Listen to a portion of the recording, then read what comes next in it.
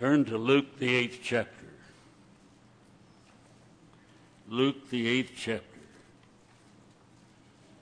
And, I was thinking this morning even, as Drew presented his good lesson, and while it's not on the same passage of Scripture, it has to do with the heart also. In fact, I've entitled this lesson, Which Heart Do You Have? We'll get to that in a moment. But it brought to my mind the fact that Drew and I do not ordinarily share one another with what we're going to preach on. And invariably someday what that will mean is that we'll use the same passage of Scripture, possibly present the lesson. But if we did, we'd probably present a different approach in a different way. Probably wouldn't really matter. But I'd rather not trample on what somebody else has just got through preaching. There's a relationship between what I'll be talking about tonight and what he talked about this morning, because much emphasis is placed on the heart. This is the Scripture that one of the parables of Jesus, the parable of the sower, as we usually call it. And beginning at verse 4 of Luke, the 8th chapter, and when a great multitude had gathered, and they had come to him from every city, he spoke by a parable. A sower went out to sow his seed, and as he sowed, some fell by the wayside, and it was trampled down, and the birds of the air devoured it. Some fell on rock, and as soon as it sprang up, it withered away because it lacked moisture. And some fell among thorns, and the thorns sprang up with it and choked it. Others fell on good ground, sprang up and yielded a crop 100-fold. When he had said these things, he cried, "He who has ears to hear, let him hear." Then his disciples asked him, saying, "What does this parable mean?" And he said, "To you it has been given to know the mysteries of the kingdom of God, but to the rest it is given in parables, that seeing they may not see, and hearing they may not understand." Now the parable is this, the interpretation. The parable is this: the seed is the Word of God. Those by the wayside are the ones who hear. Then the devil comes and takes away the word out of their hearts, lest they should believe and be saved. But the ones on the rock are those who, when they hear, receive the word with joy. And these have no root, who believe for a while and in time of temptation fall away. Now, the ones that fell among thorns are those who, when they have heard, go out and are choked with cares, riches, and pleasures of life, and bring no fruit to maturity.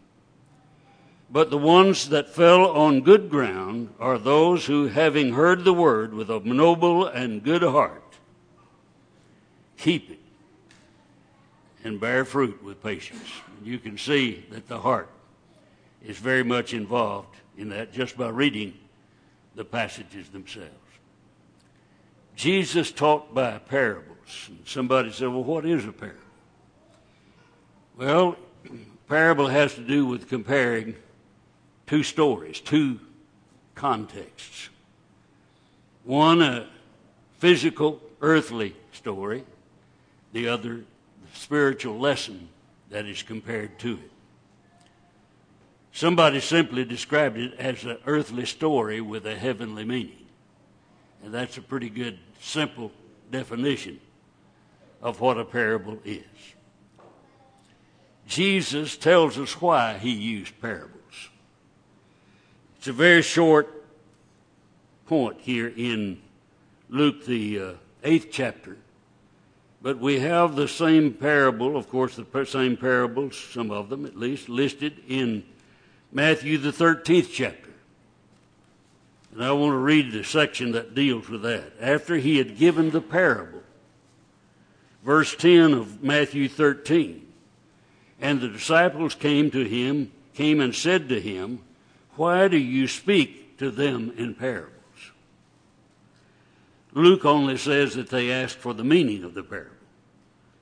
But here the question was also, why do you speak to them in parables? He answered and said to them, because it's been given to you to know the mysteries of the kingdom of God, heaven, but to them it has not been given.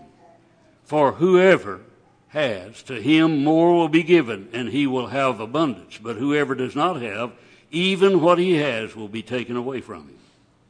Therefore I speak to them in parables, because seeing they do not see, and hearing they do not hear, nor do they understand. And in them the prophecy of Isaiah is fulfilled, which says, hearing you will hear and shall not understand, and seeing you will see and not perceive. And even to that far, somebody might say, well, that's not their fault if they don't understand it, if it has not been explained to them. Well, the next verse will tell us. This is a quotation now from Isaiah. For the hearts of this people have grown dull. Their ears are hard of hearing. Their eyes they have closed, lest they should see with their eyes and hear with their ears, lest they should understand with their hearts and turn, so that I should heal them. So Jesus is simply making the point. There are some people, no matter what we do, and we see demonstration of that given to us in the New Testament, like those council members in Acts, the 4th chapter, who said that the notable miracle they have done and performed, but they didn't accept it. They went and told them, don't preach anymore in this name of Jesus.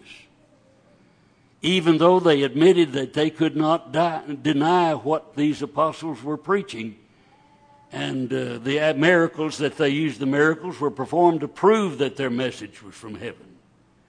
But those who did not have the heart to even consider it, this is a good description of them. And we should not deceive ourselves into thinking that it's not possible for us today, for people today, to have this same attitude toward God and His Word and His teaching to us in the Scriptures. This passage of Scripture that we have read helps us to see a picture, spiritually, a picture of our own hearts. And when I say a picture of our own hearts, I'm not talking about this one down here that pumps in our breast. This heart that we're talking about is located up here. Also referred to as the spirit or the mind, made up of the different parts, intellect, and so forth.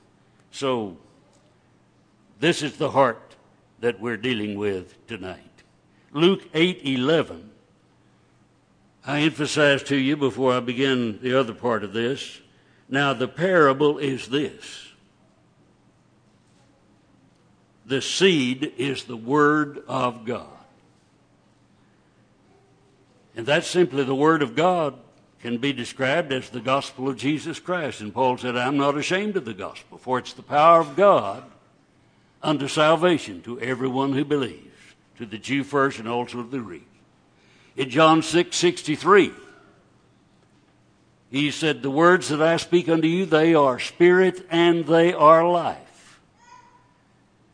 The seed is the Word of God. That's a very elementary thought, but it is so important. All life, or at least the majority of life that we know anything about, comes from seed. You go back to Genesis, the 1st chapter, and this is talking about the natural and physical, but that's really the point of this parable. You go back there, and when in the vegetable kingdom, he created all these different plants, trees, and all the different kinds of plants, but placed within this in the seed to do what? To bear after their kind. The seed is the Word of God. it will bear after its kind. And it will only bear what the Word of God teaches. It will not bear what somebody wants to add to it or take away from it. It'll only bear what the Word of God teaches, because the Word of God is God's spiritual seed that will produce spiritual life in us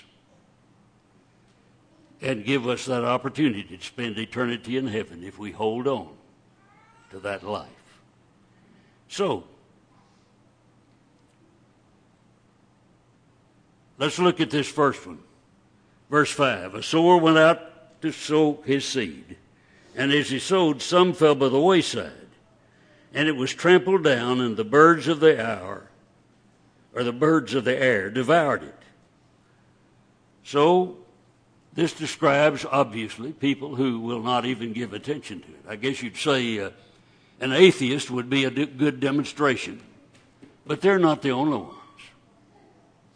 You know, even though in knowledge, in what people will even admit to you, they say they believe in God. They'll even claim that they believe in the teaching of the Word of God, but they do not respond hardly in any way from the standpoint of doing those things which are necessary for them to be forgiven of sins. Now, they may try to live by some of the moral standards, but even though they may admit that they're not perfect and they're not sinless, they show no interest in doing those things in order to receive forgiveness of their sins. They have in some ways at least the same heart of atheists. They are not responding to what God says. Simply knowing what the truth is and simply acknowledging that they believe the Bible is true, but they'd never do anything about it except for living some of the moral standards, then trying to live some of the moral standards, and we don't do that perfectly, usually. So these ones are the ones that never give serious consideration to God's Word and their obligation to it.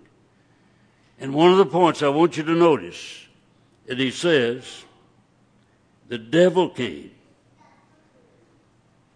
In other records of it, the devil came and took the Word out of their hearts. Matthew and Mark, I believe, both make that point with regard to this. And but somebody says, well, then they couldn't help it. Oh, yes. Drew made the point this morning that not even the devil can make us sin. God made us creatures of choice. And we have responsibility for the choices that we make. Satan may try his best to get us to follow after him, but we have the ability and the right and the authority to refuse him. And even when we fail, God has given us the plan that we can receive forgiveness of that sin. But if we never show an interest in doing those things that God tells us to do to have salvation, then we're listening to the devil. We're following after him rather than after God. And that's only two choices. Somebody says, oh no, I'm not following the devil. I'm just not ready to serve God yet. Well, as long as we're not willing to serve God, we are following after Satan. There's not a third way. There's only God's way or the way of Satan. So the question is, do you have the wayside heart, attitude of the wayside heart? The next one, in verse 6, some of these seed fell on rock. As soon as it sprang up, it withered away because it lacked moisture. So this is the rocky heart. They listen to the word. I think this passage infers that they even obey. They become Christians. They receive the salvation that God has promised. But they're not really rooted and grounded. That's why it's so necessary to continue to study God's Word. That reminds me of the article that Brother Robert Turner wrote years ago about the little red wagon. And people think of the church as a little red wagon, and if I get in the wagon, that's all I need to do. And Brother Turner was talking to some fella, and he said, "Oh, I'm a member of the church. I obeyed the gospel years ago." "Well, are you going to services?" "No." What are you doing to serve the Lord?" "Well, I've been baptized." I've been baptized. That was the expression that Brother Turner emphasized. The man kept saying, but I've been baptized. Well, that's good. The person has been baptized, but that's not enough. It takes then doing the things that God tells us to do after we're baptized. Baptism is just the part of the beginning point. It's not the only thing of the beginning point. But it is the act that puts us into Christ, as the Scriptures plainly teach. And the question that we must ask ourselves is, do we have this kind of heart? You know, when I think of this,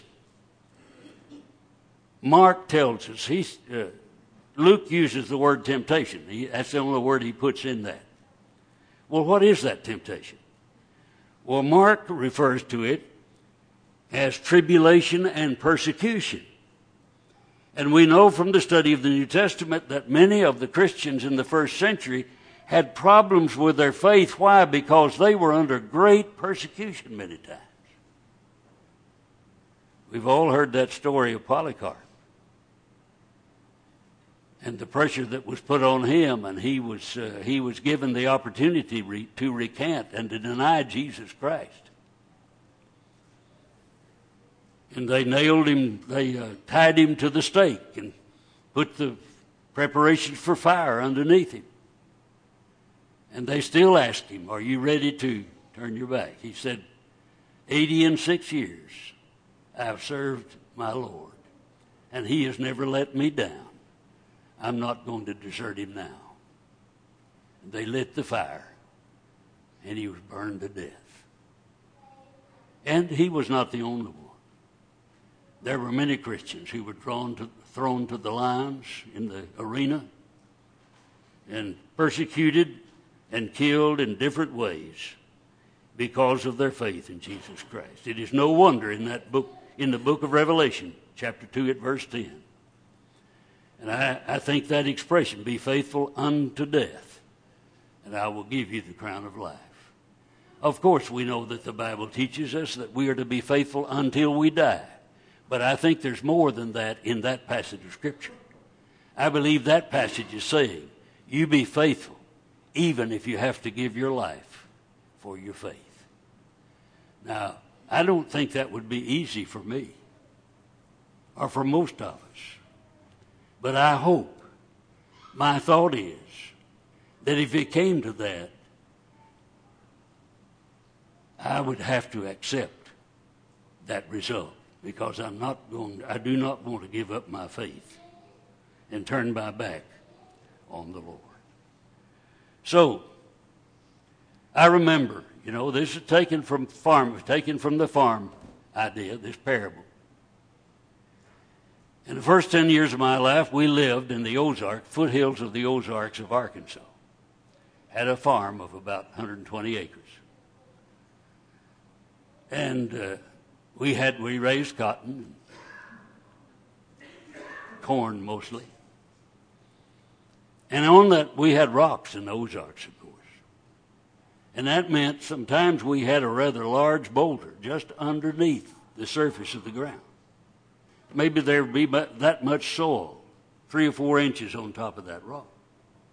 When we plant the crop, you run the planter right over that.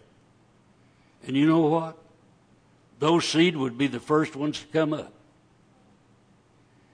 And for a few weeks, they would be bigger and look healthier than any of the other plants on that row. But when the hot days of June and July came along, what happened? They just began to wilt. And they did not have enough moisture because they were founded on the rock. They were planted on the rock where they did not get the moisture they needed the moisture from deeper in the ground. And so, are we? Are you this kind of heart? Think about the seriousness of it. Do you know people of this kind of heart that have started to live the Christian life and then they've given up, turned their back on their responsibility to the Lord? There's no hope for them if they stay in that condition. Now, they can repent. It's possible to repent and ask God's forgiveness. We're told that. Repent and pray that you may be forgiven. That's the teaching of the New Testament. That's to Christians. And the next one is in verse 14 of Luke 8. First of all, in verse 7. And some fell among thorns, and the thorns sprang up with it and choked it. And then in the interpretation of it, down at verse 14.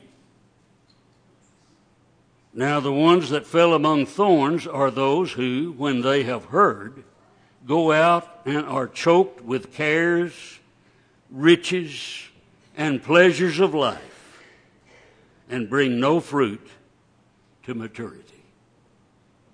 Bring no fruit to maturity. If we quit this journey to heaven, while we still live here on this earth, if we quit this journey and we have more interest in the riches and the pleasures and the cares of this world, whatever that is, living for this life, and living our lives completely for this life, like the person, one fellow here in Mount Pleasant years ago, told Brother Bailey and I, when we went to talk to him, he had been a Christian in times past. And we talked to him about his soul, and he said, well, I have this farm here to take care of, and I still work, have a daily job. He said, I just don't have time to attend church services. And he never changed that. And at one time, he had been here every time he was able to, the doors were open. So, do we have a thorny heart? A heart that we are I'd say this is one of the greater temptations that all of us have. I include myself. I pray often that I will keep focused on heaven and where I want to go, rather than just focusing on this life. Now, this does not mean that we do not give any attention to this life, but it's the attitude with which we live this life. Why we work, why we do the things that we do, and we go the places that we go, and the choices that we make. You know, sometimes people, they'll let almost anything, even things that they're not obligated to, things that they can simply choose. They'll go to something else other than the church services because they're more interested in that, obviously. And that has to do with what we're talking about here, and we need to keep that sort of thing in mind. The question then to us is, do we have thorny hearts? And then last, verse 8, but others fell on good ground, sprang up and yielded crops 100-fold. When he had said these things, he cried, he who has ears to hear, let him hear. So the good heart, good ground, and that's interpreted how? Well, down at verse 15.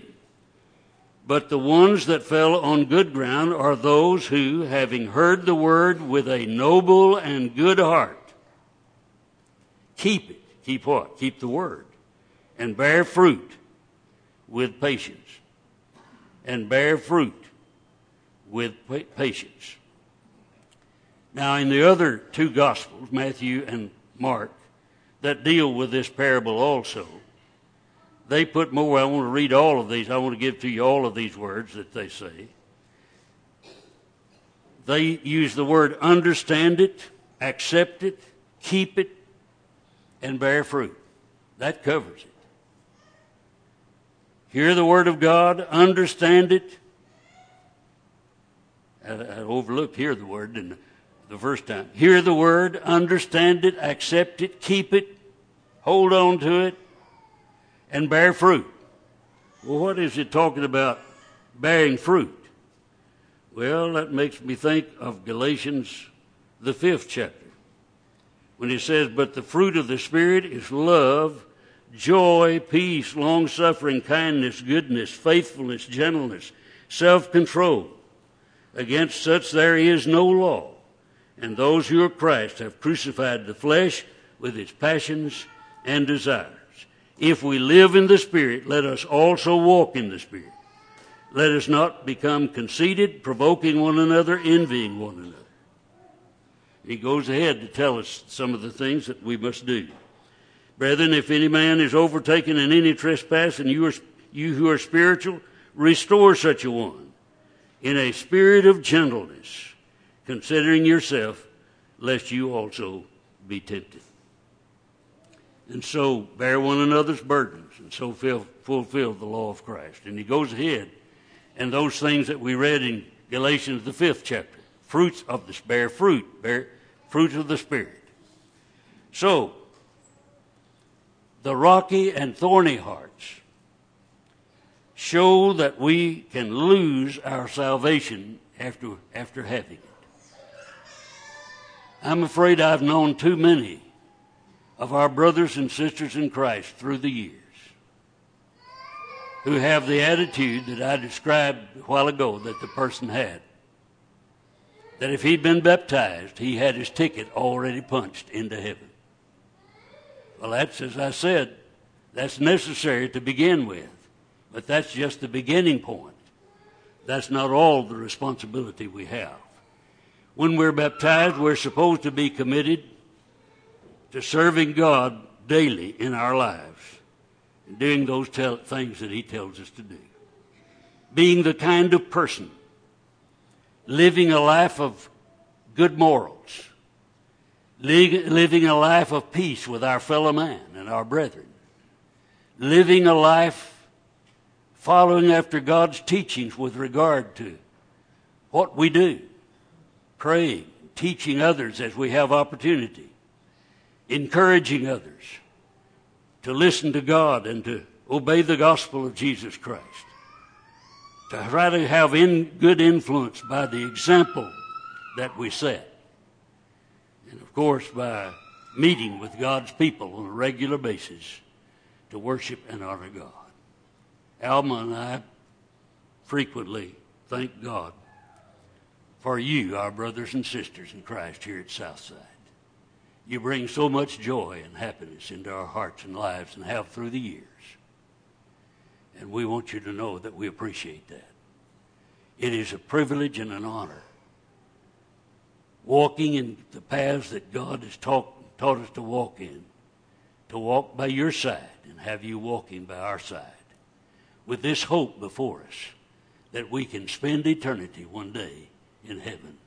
And I know you agree that you want all of us we can possibly influence and persuade to walk with us on that journey that leads into heaven. And if you're here tonight and subject to the invitation of our Lord, keep in mind that just because we once obeyed the gospel doesn't mean that we can't lose our salvation as a result of the way we live and the way we act.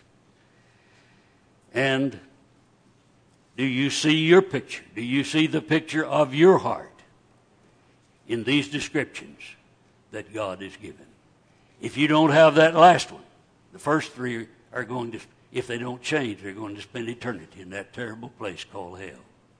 Only that last good and noble heart. And if you need to do anything to correct your life and heart, we pray that you'll come now as together we stand and sing.